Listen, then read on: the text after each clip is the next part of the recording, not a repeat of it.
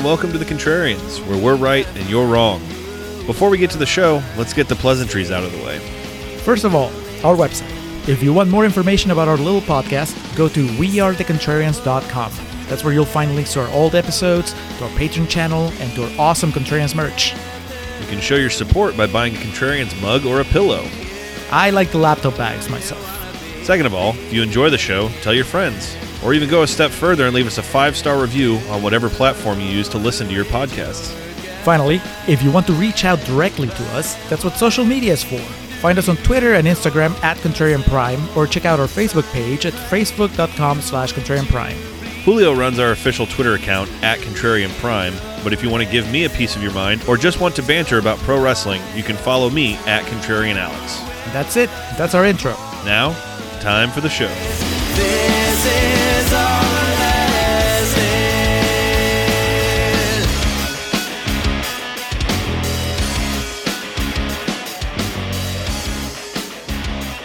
And we are recording for Contrarian's Corner for Vikram. Vikram. And then it's got the robot voice. As has become customary with these Tamil and Indian films that we cover, it's accompanied by a hell of a banger theme song. It's not quite Singam, and it's damn sure not Sorry Avanche, but it's not without its charm. But before we get there, let's get the pleasantries out of the way. Welcome to the Contrarians. I'm Alex. The sultry tones of Peruvian dialect that you just heard is my co-host and friend Julio. We are here today to discuss one of our more recent entries into Contrarians canon, the 2022 Tamil language action thriller film written and directed by Lokesh Kanagaranji. I had this issue previously covering one of Mr. Lokesh's films. But that was not in the main feed, so the scrutiny was not as high. Yeah. I'm pretty sure Lokesh Kanagaraj is close to the pronunciation of his name, and I'm sorry, sir, if I'm butchering it too hard, but Vikram is the film of today, requested by one of our wonderful patrons. We'll get to that in just a moment. We'll get to it now. Brandon Curtis is the patron that brought this to us, and the reason we bring that up right away is because he is slowly but steadily building a back catalog of Tamil Indian films in the Contrarians catalog. Single-handedly. He's just... Because we do have wonderful patrons that have been this patron takeover that have been throwing just all kinds of things at us. And I remember when we started this, we're like, well, Curtis will have an Indian film of some sort for us to add to the repertoire that he's already established for us. Yeah, he's been a patron for, I don't know, at least a couple of years, right? And every time it's his turn, either for a quick video review or for a bonus episode on the Patreon channel, it'll be an Indian movie. And I mean, it's still going. there hasn't been a break every time. It's the movie. Yes, it is. but it's not even like they build on each other, right? Some of them are sequels or spin-offs or they. Oh, dude, yeah, he's booking this like a wrestling thing, like an angle because. No, it's not even that. I can't even make a wrestling analogy here. What he's doing is, what does Ben Wyatt say on Parks and Rec? I love soundtracks. It's like a director making a playlist specifically for you. And what Curtis is doing here is building this universe of films that are all kind of intertwined. He's bringing that to us, but also in different paths because... You've watched Master, which I haven't. I've watched Karti, which you haven't, and they kind of intersect with what we're doing here today. So he's definitely put some thought into this, and he's playing a choose your own adventure with us. Yes. And for today's adventure, it's Vikram, the 25th highest grossing film in Indian cinema history. Now, this comes at a good time, I think, Alex. In the history of our show, the history of America, in a way, because if we were doing this episode last year, maybe I would have been like, oh man, I don't know that how this is going to land with our mainstream audience. But I mean, you were paying attention. Everyone's paying attention. That movie RRR, it was a massive hit, just all over the country. It was nominated for Best Song. It won. I think it won Best Song at the Oscars. And I know there are people that were campaigning for it to be nominated for Best Picture. And that was, by then we were like, I don't know, 7-8 movies deep on this Indian journey that Brandon has been throwing our way. So I watched RRR and I was like, oh yeah, I've been watching stuff like this. But I knew that there were a lot of people that this was like the first Indian movie they'd ever seen. So they were having their minds blown by the musical numbers and the stylized action sequences and the epic runtime and all that stuff. To me, it was, I'm not going to say I'm an expert, but I feel like we've leveled up a little bit. So I feel that now we release an episode on this movie, on Vikram, and I think it's a little easier to just make that comparison or to just point to RRR as a reference, tell them like, hey, it's like that movie that was nominated for the Oscars. It's like RRR, except that it's not a period piece. This is an action thriller set in modern times. And RRR did win Best Original Song, just to confirm, because I have no fucking idea. So there you go. All right, Julio, we're going to be kind of switching up the first half of this Contrarian's Corner. But before we get to that, let's go ahead and explain what the heck Contrarian's Corner is. If this is your first time listening to Contrarians, here on the Contrarians, we like to rage against the Rotten Tomatoes machine. That is our battle cry. Find a movie on Rotten Tomatoes that is highly rated, a lot of times accompanied with that beautiful logo, that IP that indicates that it is indeed certified fresh. And what we'll do is bring that movie down to size, discuss some of the overrated or downright just bad aspects of it, be it acting, score, pacing, storytelling, whatever we really can find to sink our teeth into to make our case. Conversely, find a movie on Rotten Tomatoes that is lowly rated, about 30% and below, one of those nasty green splotches that they are so proud to deem as bad. It's rotten. Throw it out with the trash. And as you could guess, we'll make a case for that film's positive merit. Like I mentioned, whatever it takes, we will find and make our case. Acting, soundtrack, bold storytelling, cinematography. You'd be surprised. You can find most of the time something to celebrate about a bad movie. We usually shoot about 30% and below, but being that our patrons say jump and we say how high, we're willing to kind of bend our rules here. I believe that Vikram is in the 50s. I think it was 56% I saw on Rotten Tomatoes. Mm-hmm. It's a green splotch. So for today's purposes, we typically refer to those as a gray area, but we'll be treating this as rotten and celebrating this in the first half. And as I mentioned, we call that Contrarian's Corner. That's part 1 of an episode. If listeners want to know how we really feel about the movie we're discussing, in this case, Vikram, Julio, they just need to stick around for the second half, part 2. That is correct. Part 2 of every episode, aptly titled Real Talk, is where we tell you how we really feel. This is how we experience the movie. We forget about the tomato meter. We forget about the gimmick of the show. This is just Alex and I expressing how we experience Vikram or whatever movie we're covering at the time. It's also where we reveal how the person that assigned the movie to us feels. And Brandon Curtis, he's pretty forthcoming about his thoughts most of the time. So I haven't read them yet, but he sent me a couple of messages that have to do with the movie. So we'll get there, Alex. Yes. We've gotten his opinions on these movies in the past. So I know that they're usually pretty well thought out and sometimes wildly different from ours. But that doesn't mean that actually makes the whole thing more interesting. So if you want to know how Brandon feels about Vikram and you want to know how we really feel about Vikram, just stick around for a real talk. But first, like Alex said, 56%, that qualifies as rotten. So we're going to sing this movie's praises. And I have to say, Alex, I've been checking throughout the year because Brandon submitted this pick a long time ago. When we first announced the patron takeover, we just basically collected all these patron picks and then scheduled them. And the way it worked out, Brandon's came towards the end of this big cycle. And I want to say that when he first said Vikram, it didn't even have a tomato meter score because it was just, I guess, that recent. And then it slowly has been accumulating reviews. It still doesn't have as many reviews as some of the other movies we've done, but who knows? A year from now, the scales may tip the other way, and you may be looking at Vikram at a 60-something%. That would make it fresh. Audience score is 95. So our tomato meter score is comprised of 16 reviews, whereas the 95% audience score is over 100 plus verified ratings. The popular vote.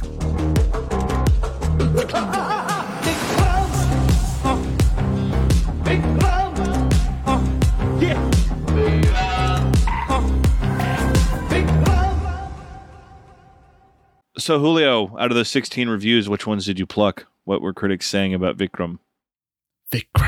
Vikram. What were critics saying about Vikram? Well, good things and bad things. We're going to focus on the bad things here on these quotes. You're going to hear the fresh quotes.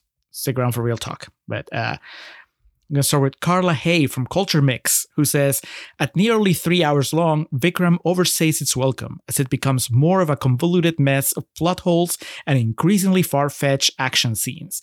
The movie's biggest mystery reveal has no real surprises. Increasingly far-fetched action scenes and a convoluted mess of plot holes pretty much describes every installment of the Mission Impossible series. And those are celebrated. Yeah, I was going to say that's just generally every action franchise in America. Yeah, nearly 3 hours long. I mean, I went to see the latest Mission Impossible. I want to say if it's not over 3 hours, it feels like it's over 3 hours. And it's just, I've seen Tom Cruise do this plenty of times before. The dude that plays Vikram, first time I've seen him doing anything. Next, M. Shuganth from the Times of India says, once the easy-to-guess mystery around Karnan is cleared, the narrative becomes rather straight-faced. Okay, now this is the second critic, I guess, that alludes to the mystery being kind of obvious, which it wasn't to me. Is this just because we are not familiar with Indian culture? Or, like with the big reveal that happens about halfway through the movie, Alex, did it blow your mind? Yeah. It was like, what? No. But how? Easy to guess. Come on, M. Shugan. People are too jaded. Come on, man. Yeah.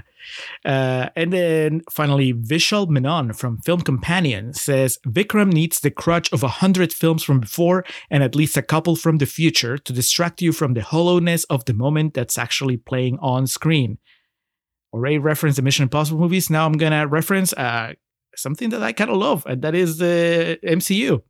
100 films from before, at least a couple from the future. That describes any MCU movie that comes out today, and TV shows as well. That's just modern filmmaking, Vishal. Just get on board. At least this movie doesn't require you to watch, 12 episodes of something on Disney Plus. It's got it all queued up for you right here, all in one nice little package. Yeah. If you want more, there's more, but you don't have to. I mean, we came in. Okay, you watched. Is it a prequel or is it kind of like a whatever you watched that was related to Vikram? It was not a direct prequel, right? So what I watched is Karti, which is it's not a prequel, but it's like the MCU. This guy's making a universe. Remember how we watched Soyavance and it wasn't necessarily directly tied to Singham or Singham Returns, but they're part of the same universe, like they exist in the same universe. In fact, there's a character, number one, and a scene in this lifted directly from Karti. But see, I haven't seen Karti, and I understood everything. Like, I was fine. Like, it didn't get in the way of me enjoying this movie. You're right, people are too jaded. I guess for reference, Alex, we should at least name the stops in our Indian journey on Patreon, just so that non-patrons know what they've missed out on, as we like to say on the patron pitch. So we both watched Singham. That was our introduction to this type of Indian cinema. Singham, the action movie about a super cop. Then you watched Singham Returns for a video review. Banger. Yeah, that's pretty straightforward. That's a sequel to Singham. I watched Simba, which is also set in the Singham universe, but it's about a different cop. Then the two of us watched Suryavanshi together, which is also in that universe, and it ends. The third act of that movie is Singham, Simba, and Suryavanshi coming together against the threat. Then you watched 2.0 for a video review. In that movie, I've heard you talk about it. I watched your QVR, and I still have a hard time wrapping my head around what it is. It's psychotic. It's cell phones, right? Yeah. Cell phones are the threat. I kind of lucked out on that one. Brandon gave you 2.0. He gave me Minal Murali for a video review, and that's a much easier pitch. That's an Indian superhero movie, costumes and all, and that was fun. There you go. Then we both watched Virata Parvam, which was unlike everything we'd watched before, because this was more of a romance, kind of based on a true story about this woman that falls for a revolutionary leader. It was quite a change of pace from what we've been doing so far.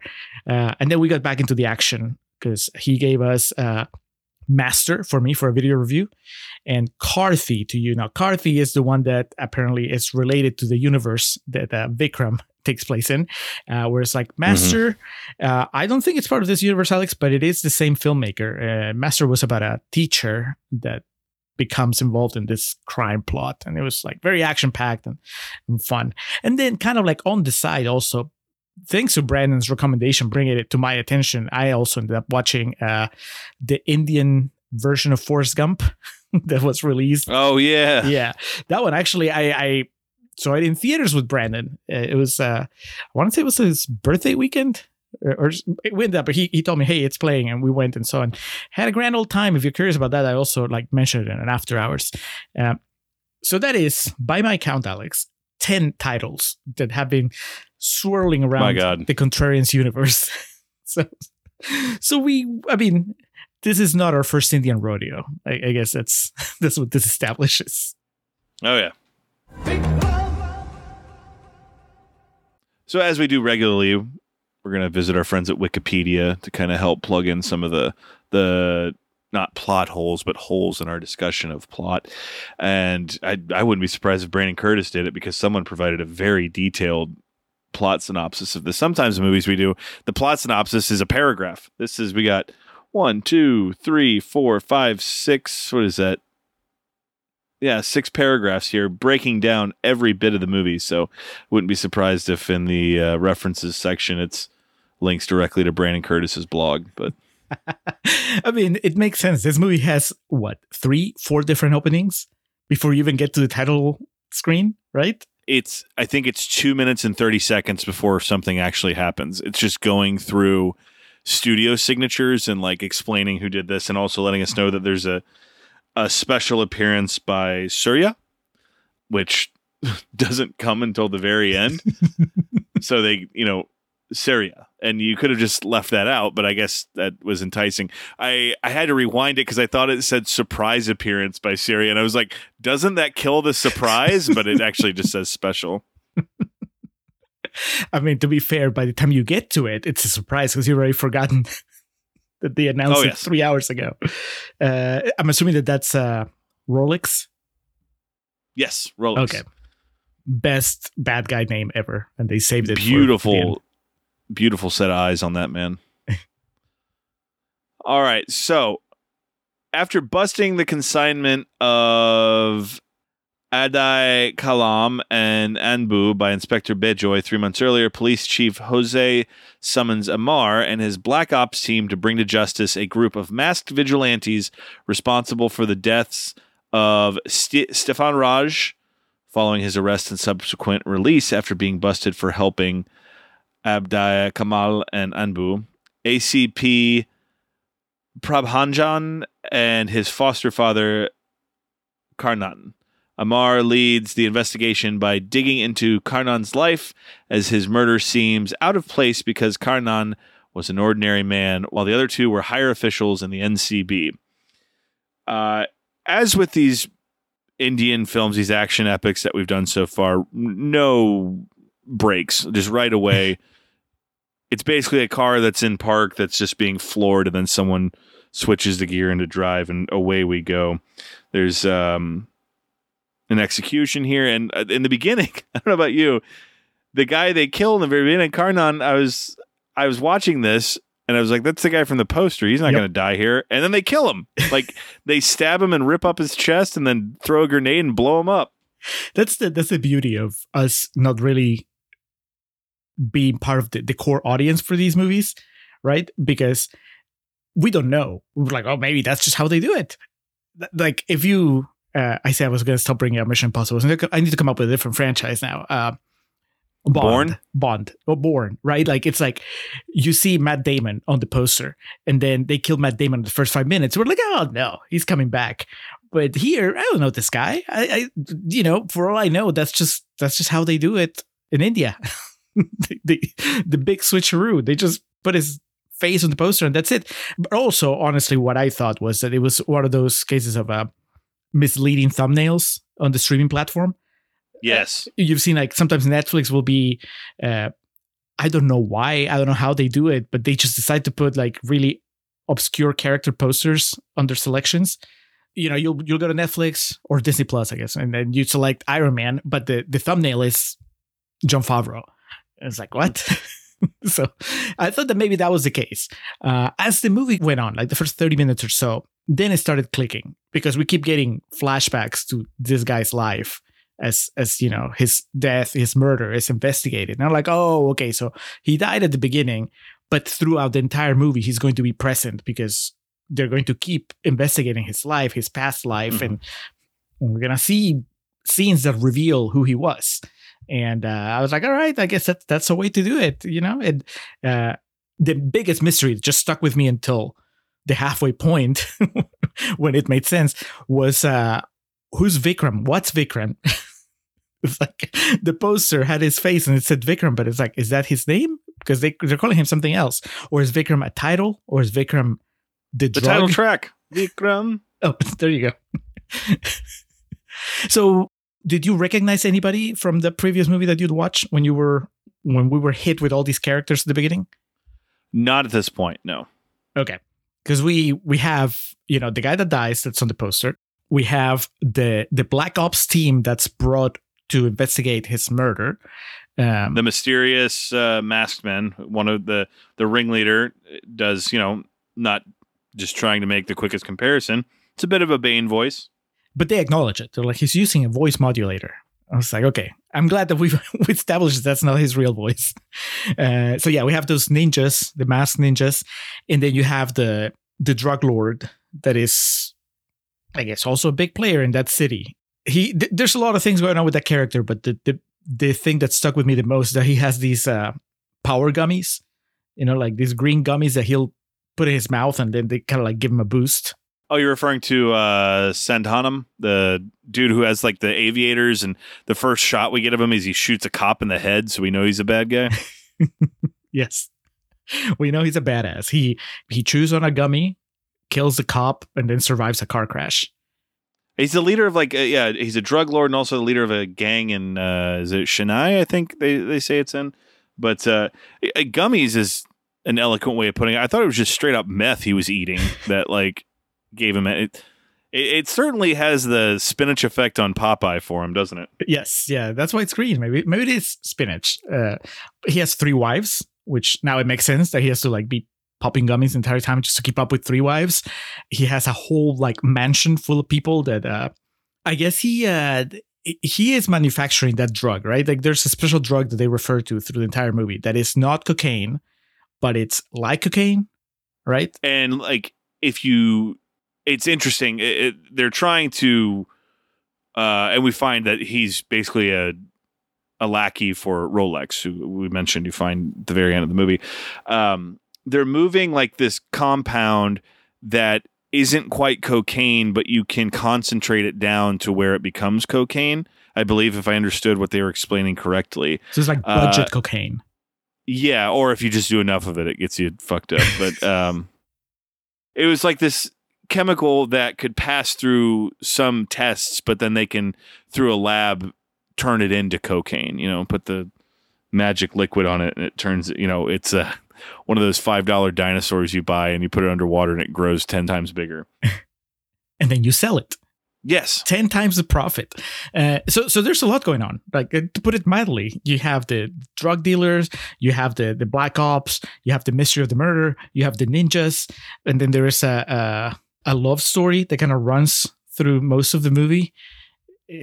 We've watched about 10 movies that are kind of like this, and this might have been the most jam-packed of them all. Yeah, there's a lot going on here. And we kind of already talked about our villain, Sandhanman, who at one point he slams a guy through a stage like Taz did to Bam Bam Bigelow. And I'm just happy to see movies still exist where our bad guy is so obviously the bad guy. It's not like a shade of gray type thing. He's not stealing a loaf of bread to feed his family. He's this psychopath that hoards people in his home and calls them his siblings. He has gold teeth. He deals drugs. He shoots cops. It's like, it's a bad guy from the 80s. We understand that this is the bad guy. Now, 2.5 hours later, he does get one moment where he seems pretty heartbroken when one of his dudes dies in the house. When they blow up the brother. house. They say it's his brother, but he's got like 90 people in that house. So who's to say what the real relation is? But so we've commented on the bad guy. Our protagonist here, I mean, Karnan Vikram is obviously our titular character. But I would say the protagonist, at least for the first 2 hours of this movie, is Amar, the leader of the Black Ops squad that's trying to figure this case out.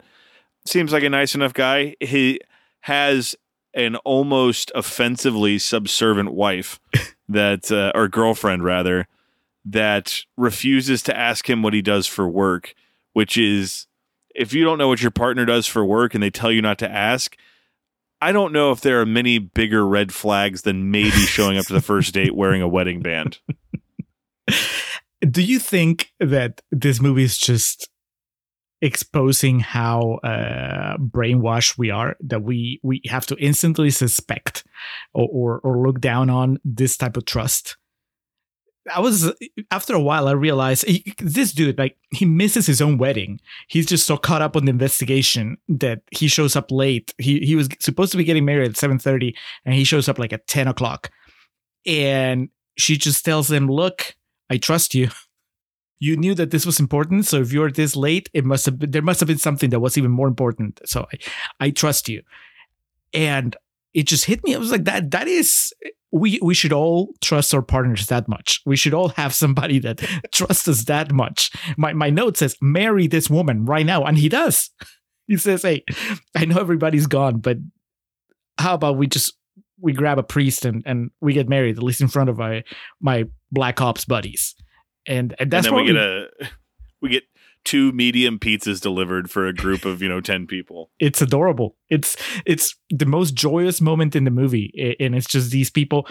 I think we're like an hour in when this happens, and I was having fun with the shootouts and the investigation and the fast pace of everything that was happening. But really, when they get married and there's just this, I don't know, 5 minutes of camaraderie where it's just him and his co-workers and this woman that they're meeting for the first time, but they're all having fun.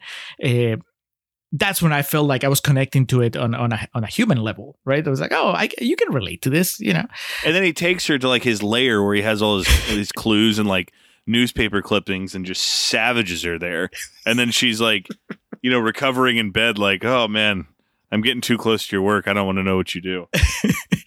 They have amazing newlywed sex underneath the photos of all the murder victims, the case that he's been working.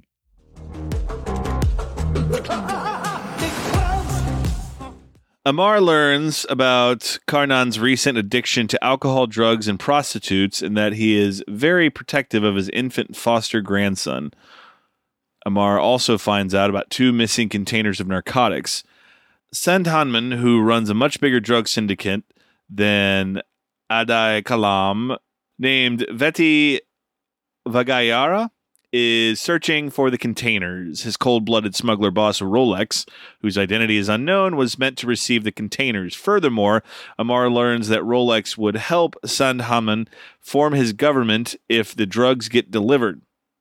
Otherwise, Rolex will kill Sandhaman and his family. Amar slowly figures out that all of Karnan's addictions are a ruse to cover up a highly covert operation he is running. So, one, they do treat weed like on par with cocaine here, and it was one of those things of it's weird everywhere. You know, Japan, huge no. And I was reading that there are different territories or states that have their own laws that regulate the consumption, possession, sale, or purchase of marijuana. But in general, in India, possession of weed is a criminal act and can get you in serious legal trouble because they act kind of appalled. Whereas here, I mean, you know, Texas, I think we talked about this recently. There's strains of CBD.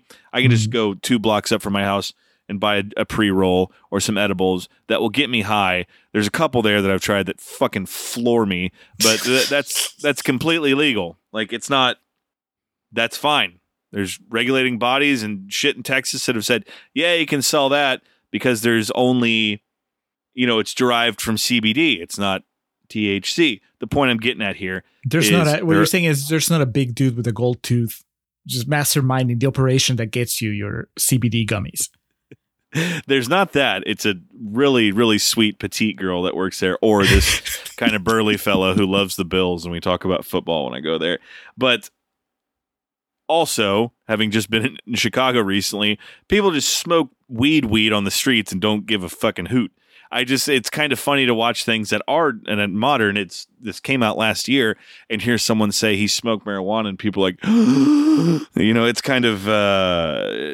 I'm sure there's churches you could go to that in America that would get that response, but here it's just been so eye-opening, right? Just yeah. Like there's a world outside of America with its own customs. Oh my god. People take that shit pretty seriously depending on where you go. And in this case, people were aghast that 1, Karnan was smoking weed, and then 2, that his boys were covering up for him. They were like, you know, how dare you, sir? To be fair, he was also drinking heavily while at the gym, which talk about red flags. That is probably the biggest one. We get several montages of him being a lush, and then this song that's like, I drink Jack Daniels, I drink Jägermeister, I'm so wasted. And we see him in like the gym getting drunk and working out, which is that's honestly beast behavior, if you know, if I may say so. But we see that, and we see him like drunk driving, and which is obviously never good. Well, we see him drunk fighting, which is, I guess, it should have been our first clue that there was more than meets the eye there. That this lush was able to like beat the shit out of 4 different muscle men at the gym, you know, very tactically.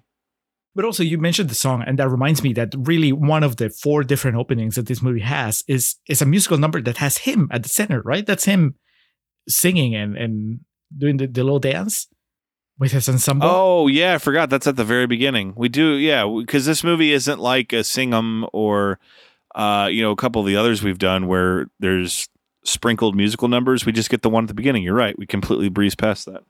Yeah, I mean, there's a couple other musical moments, but they're not numbers, right? Like there's that when they show him taking care of the baby of his grandson. There's a moment where it's just him taking care of the kid while a song plays in the background, and I was like, all right, I mean, I can roll with that. Speaking of the baby, though, how great is that setup that they have? Where I don't know if this is a real condition. I just know it was real in the movie. That the kid, he has like a problem with his heart, so he can't tolerate loud noises. A rare epilepsy disorder that, like, if something's too loud, noises will potentially like stop his heart. Is basically what the gist of it is. Yep. So every time you have that baby in a scene, then you know that there's that element of suspense of like, please nobody drop anything. And he has the special headphones that put over his head just to protect him. And there's later on in the movie, there's a couple action scenes where it's just like, that's the fun of it, that this kid, everything has to be very quiet. It's pretty ingenious because they introduced that, early in the movie, but it doesn't really pay off until much later. When he visits the brothel to get more information from the prostitute he used to visit, it's the hardest I laughed in the whole movie. Of the headmistress, he kind of explains what he's doing there and who he wants to see, and she's like, okay. And before she can see him, though, she needs him to pay like $200, and so it shows her scanning his credit card in like a mobile scanner, and then she gives the credit card back, but like still holding out the scanner. Did you notice this?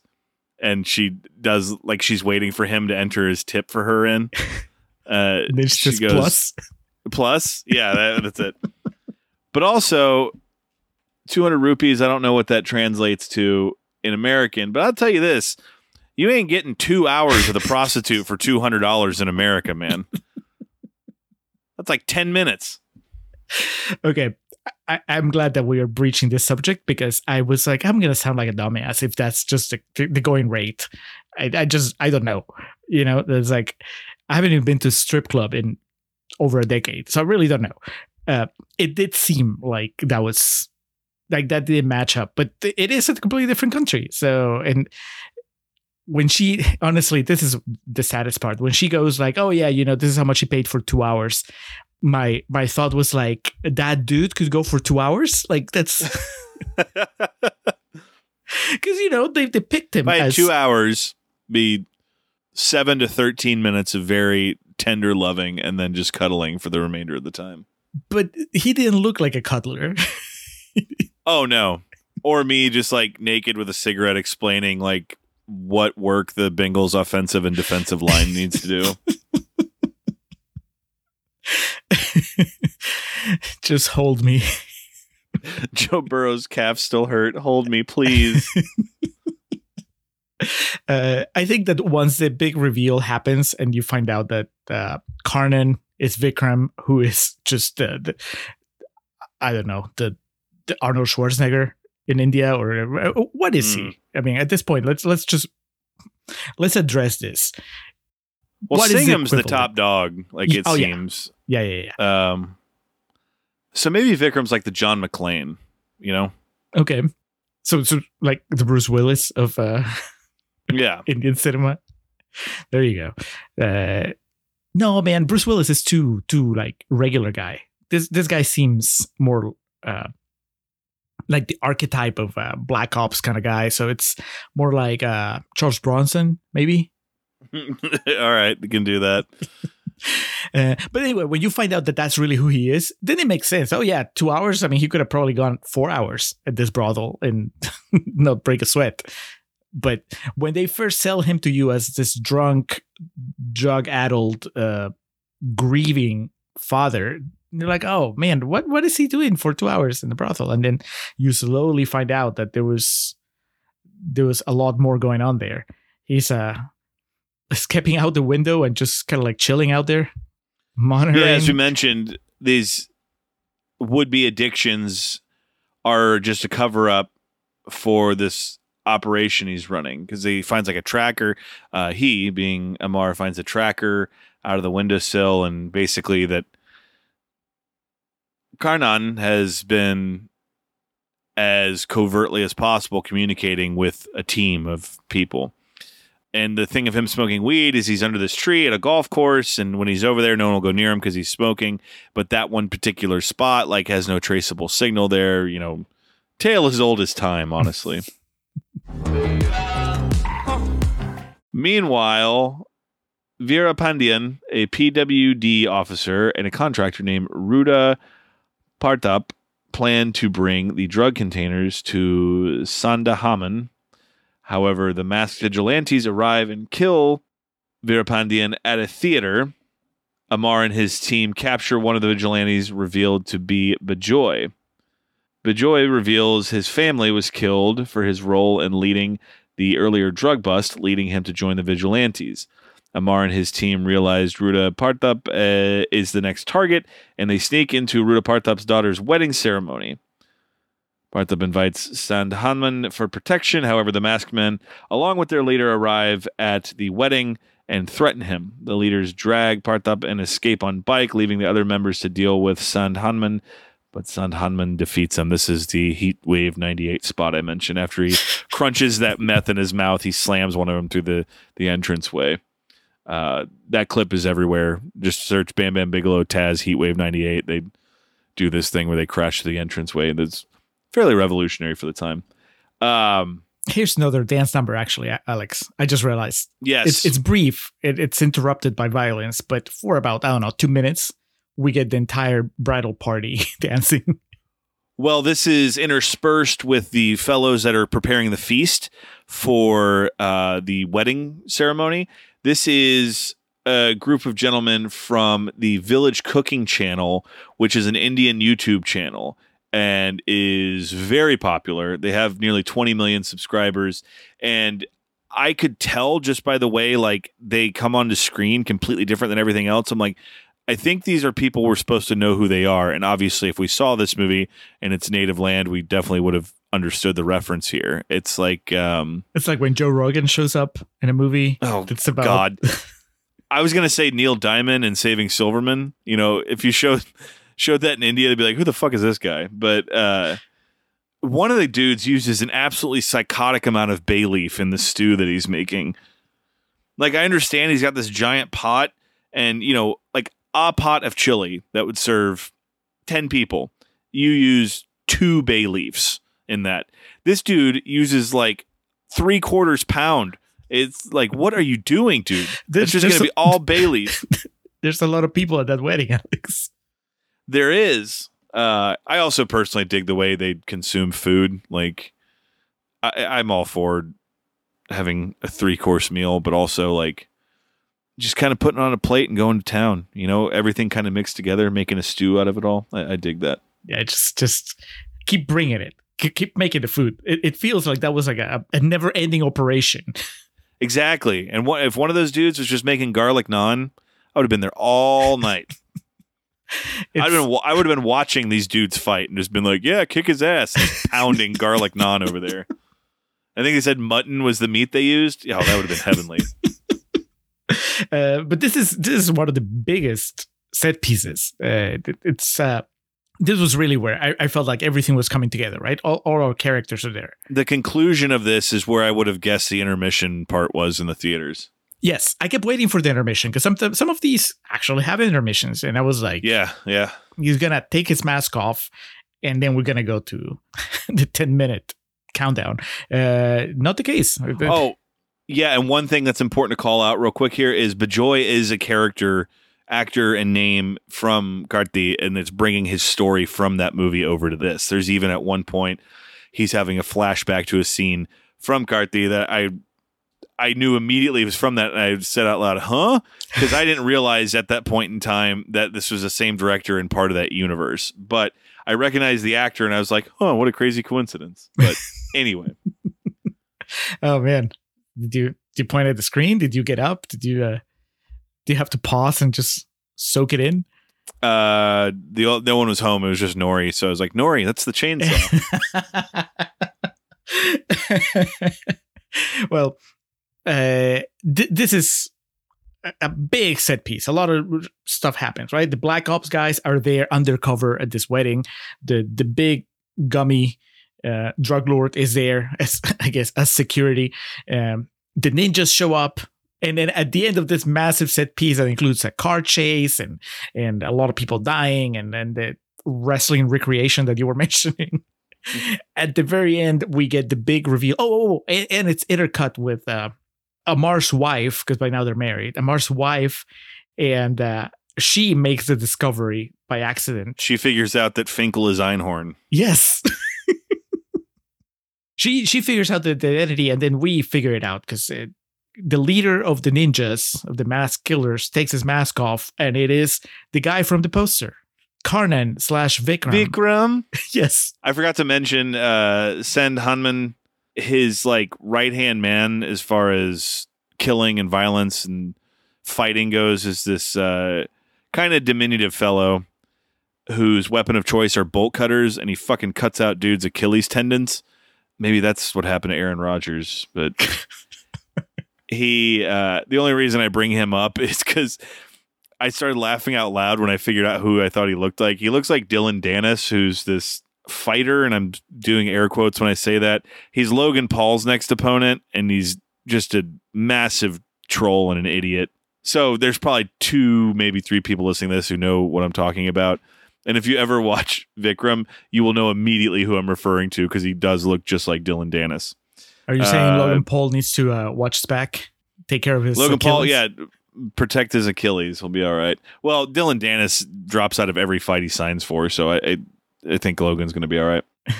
Amar chases the leader down, who reveals himself to be Karnan, having faked his own death. Karnan kills Rudab Parthap by slitting his throat and escapes the police. Amar discloses to Jose that Karnan is actually Vikram, the former commander of the Black Ops Squad pilot batch of 1986. I have in my notes here in all caps exposition because there is a lot. It's animated, Alex, or at least part of it. It is. After a botched mission, the government hunted and brutally killed all squad members and their families. Only Vikram and 3 other team members survived. Amar also figures that Jose is Sandhaman's mole in the department and is involved in Prabhajan's death. Amar orchestrates a bomb blast at Sandhaman's house, which destroys his bungalow and drug lab. Jose informs Sandhaman in the nick of time, and everyone except Sandhaman's brother Ilago is evacuated from the blast site in time. Jose reveals Vikram and Amar's identities to Sandhaman. So now we're cooking. With gas. With gas. Poor fellow died on the toilet, man. Pretty memorable. Yeah, Sandhaman is immediately like, no one touch anything. Anything could be a bomb. And this one guy, taking a shit and just flushes, and that was the last thing he did. I did laugh because it looked like there's an old skit from Chappelle's show where he blasts himself off the toilet while he's taking a dump, and it looked kind of like that when he got blown off of it. So it had a good chortle.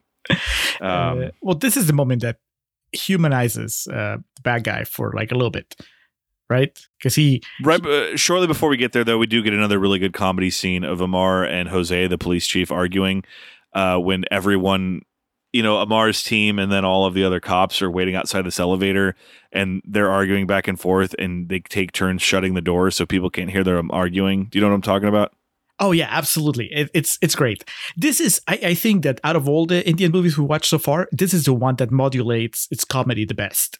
Because there's, we've had issues with, like, even going as far as back as like Singham and Simba, where there are these action movies that were action-packed and sometimes really serious, and then there'll be sequences that were really silly with the comedy, and I never felt that this movie got there. The comedy was always in tone with the rest of the movie, and not over the top. Like, it was actually fairly, like this scene that you're talking about, right? Like, it's just funny because they're having a very serious conversation, but they keep pushing the button to close the doors. the elevator doors, to trying to have a private moment, and it's funny. It moves the plot along. It doesn't feel like it's out of place. There's stuff like that. Like, every time that there's shenanigans involving the little kid that can't hear loud sounds, like, there's an element of comedy there that doesn't break the tension. I think it's just really well modulated. So no, I agree. This is that's one of the best, one of the funniest moments, and it's also really cool because it's in the middle of a turning point in the movie. It's when Amar and his team basically quit. Right? They're like, all right, you want us to figure out who the masked man was, and we did, and now we don't want anything to do with it. And eventually we find out it's because Amar admires Vikram, admires the fact that they were, the way they explain it, which I thought was pretty cool, is that they were the first Black Ops team. They call it the pilot Black Ops. And eventually they gave way to a modern Black Ops team, which is the one that Amar is leading. So, Vikram is in a way the direct predecessor to Amar, and that there's a connection there. So all that stuff is really cool. Like I was I wasn't gonna say surprised. I was very pleased that they managed to take all these elements that they'd set up for an hour and a half and then bring them together into this kind of different movie now on the second half, because now everybody has been rearranged, right? The chief of police has been revealed to be a traitor that's in cahoots with the drug dealer, and Amar has gone from hunting Vikram to now becoming kind of his ally. And also Jose, the police chief, Prabhanjan's death, he was killed by Sandhanman, and they were basically just trying to interrogate him for information. And when he killed him, that's when Jose, the police chief, started the masked men movement, despite the fact that Karnan became one, because he films himself as a masked man, saying, distort my voice and we'll just blame it on terrorists. I mean, if one tried to think too hard about it, they'd go cross-eyed. And I think that's why we're doing this the way we're doing it. Vikram arrives at the prison and frees Bejoy and his team. Vikram reveals that the reason for his actions is not vengeance over Prabhanjan's death, but a mission to bust the drug syndicate in the city. He also admits that Prabhanjan is his own biological son. Sandhanman murders Amar's wife, Gayatarti, and sends his men to attack and kill Vikram's daughter-in-law and grandson at Prabhanjan's house. Vikram rushes to save them, but the gang kills a team member of Vikram's Black Ops squad, an associate agent, Tina, who is disguised as the house help, Valayama. Vikram and his grandson reach Chennai port, where the hidden containers are stored. Sandhanman learns of the container's location and attacks Vikram. Vikram mows down Sandhanman's men with a cannon and an M2 Browning, but the remaining members of his Black Ops squad, Upalaipan and Lawrence, die in the scuffle. After a fist fight, Vikram triggers a huge blast at the port, which kills Sandhanman and destroys the drug containers. Any of those names I mispronounced, I am sorry. I'm trying my best here. Well, it's like good guys, bad guys. And I think that's the main thing. The good guys win. Except the wife, she gets her fucking head cut off. She doesn't just get murdered. Amar shows up, sees her car, and looks inside, and her decapitated corpse is in there. I was not expecting that. That literally made me stand up, because I thought that we were going to get the implication, right? Just a close-up of his face in horror as he sees whatever has happened to his wife. What's the director here? Lokesh Kanagaraj. He watched Seven and he said, coward. He said, watch what I can do. He said, David Fincher's a fucking pussy. And it's not tasteless either, because it's not like he really gets in there with the camera. It's kind of a wide shot, but you see enough to be horrified. You do see a headless body. Oh yeah, it just very realistic. It's just, but it's not fancy, right? It's not the camera going through the gunshot wound in the Texas Chainsaw Massacre remake, where it's just like, oh, look at how clever we are. No, this is just like a static shot, and it's just horrible, and it kind of breaks him for a while, and it's great. Like then he becomes a masked man, right? Like he becomes a ninja. He remains one for the duration of the movie and potentially the next one. I mean, that is very satisfying when he goes after Jose, right? That's the name of the police chief. Yeah. And they have their scuffle, and it's just cool. It's like a guy avenging his dead wife. That's cool. Agent Tina, amazing. I figured there was something up with that housemaid, because earlier in the movie they showed that she has really good reflexes. Yeah. And I thought, okay, maybe she's just used to catching things before they fall, because she's being around this baby that needs to be protected that way. But no, it turns out that she's a spy. She's a special agent as well, and she gets her title card. How cool was that? That every time they reveal a new member of Vikram's team, they get their little title card listing their titles and what their specialty is. And Vikram came last. Like Vikram got like the arcade game start screen, or like, the demo screen when you haven't put the quarter in yet. You just kind of see what the game's about, because it's him firing a gun, and then slowly like the name Vikram flashes behind him, like Contra style. It was fantastic. So Vikram gets the baby. He forgets the bottle though, because the baby's having a hard time, and he kind of like, hits himself in the head like, "Oh, you idiot! How could you forget that?"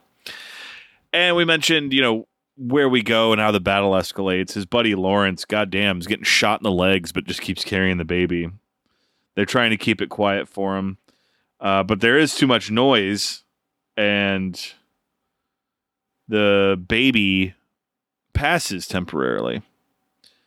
But Amar is able to bring it back to life while being like talked through it by a customer service rep at the hospital. It's just like, all right, now do this, do this. It's pretty intense because it cuts from him giving the baby CPR to Vikram manning this massive old school cannon, just shooting like literal cannonballs at the bad guys. But it comes down the final showdown between Vikram and Sun Hanman. I did laugh out loud. The first punch of it, Vikram hits him, and Sun Hanman goes flying. And I don't mean like, animated Hulk Hogan pro wrestling style. Like he literally flies into the ceiling and, theoretically cracks his skull, breaks his shoulder, etc., etc. And then he hits him again and he knocks his gold teeth out. And we kind of get the, what would that be?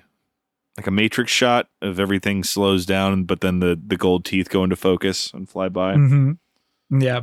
And there's like, of course, the 2 stages, right? Like this is the first, the boss battle where you have to get him down to a certain point and then he takes the gummy. Yeah. And then bulks up again. He crunches that meth in his mouth and it's go time, baby. Man, they hit all the important beats because then, of course, the bad guy gets the upper hand. He has Vikram on the ropes. And then Amar comes in for the save, but not the way that you would think. You would think that Amar would jump into the fight and assist, but no, instead, he just shows up kind of like on the corner with the baby to inspire Vikram to get his second win. And then once Vikram is back, he kind of gives that gesture of like, okay, you can go now. I got this. Season 3 of Eastbound at the Merman's game when Stevie holds up Kenny's baby and Kenny sees him and shakes his head. So anyway, he beats him down. He cuffs him, chains him down. He's basically immobile. And then Sun Hanman tells his men to operate Code Red and start blowing the whole place up. But Vikram's able to escape. But we don't know that until the very end. I mean, the movie wants you to believe that this is it, that Vikram is just going down with the ship, right? He's going to blow up along with the bad guy, just making sure that the job gets done. The autopilot's out. He has to drive the bomb out over Gotham Harbor. Yes. Except this movie has the balls not to be ambiguous about it. Because Vikram does show up again. It is a kind of an all-encompassing ending because so the good guys win. We get a shot of the daughter-in-law, like the baby's mom, right at the airport. She goes to America, and man, it is a Dark Knight Rises moment. You just made me think of that because the mom and she's having dinner somewhere at a restaurant. The baby's there. The baby looks across to a different table, and Vikram is there. And Vikram gives it the nod, and the baby waves at him. And then the mom turns to see who he's waving at, and Vikram is gone. And so you're thinking, was he really ever there? Or was it just the baby imagining his grandfather? But then 5 minutes later, the movie's like, no, he was there. He is alive. The movie ends with the reveal of Rolex, the kingpin of all this, played by Surya, who, as mentioned, gets his own credit in the beginning, a special appearance by. The main thing is when he's rolling up, one of the guy he wipes this dude cuts this guy's head off just for a laugh. The guy he walks up to with the cleaver and wipes the blood off on his shirt, you know what I'm talking about? Oh, yeah. That guy is like the second from Karthi. So I was like, oh shit, it's that guy. So this is when I kind of realized what the direction's going to be, because it's the two number 2s there explaining to Rolex what happened in the movie Vikram and what happened in the movie Karthi, and he's like, all right, so now we got to get Amar, Dilly, and Vikram. And so obviously part 3 is going to have all of this come to a head. So this is the first time you've seen Rolex? Or did he show up in Karthi? I would like to think that you would remember, because this guy, as great as Vikram was, the movie, this guy, Rolex, is the most memorable part of it. His performance, his face. Yeah, I had to go back and look back over just to be sure, because I've just watched it the once. And yeah, no, he doesn't show up in that. I believe he's mentioned, but he doesn't actually show up. Yeah, and he wouldn't be, because that's the whole scene builds to the reveal here. And boy, does he chew up the scenery. He devours Right? it like that mutton. He takes a bite and he says, "There's too much bay leaf in this, but I'm going to eat it all anyway." He has what's his weapon? What is that he has? Is that a It's like machete? a meat cleaver. Yeah. It's like a hybrid machete meat cleaver. Yeah, it's pretty amazing. He's in the movie only for like maybe 5 minutes, but they were right. It is a special appearance. It's very special. It just makes a mark. And then the big reveal, because he ends up by saying he's declaring war on Vikram. Whoever gets me Vikram gets, like, I don't know how much money. And then the big reveal is that Vikram was right there. He was among all the people listening to this guy. He didn't bother to ask, "Does anyone know what this fucker looks like?" It's pretty exciting. It was awesome.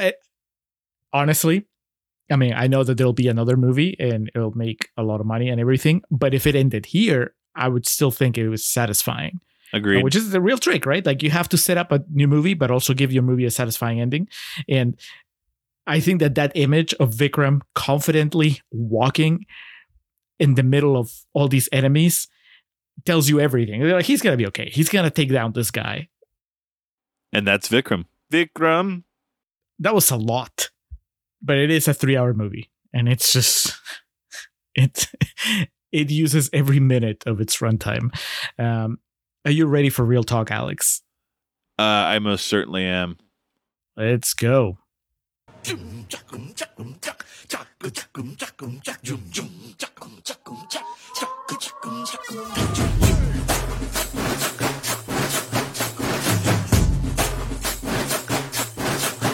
Bass.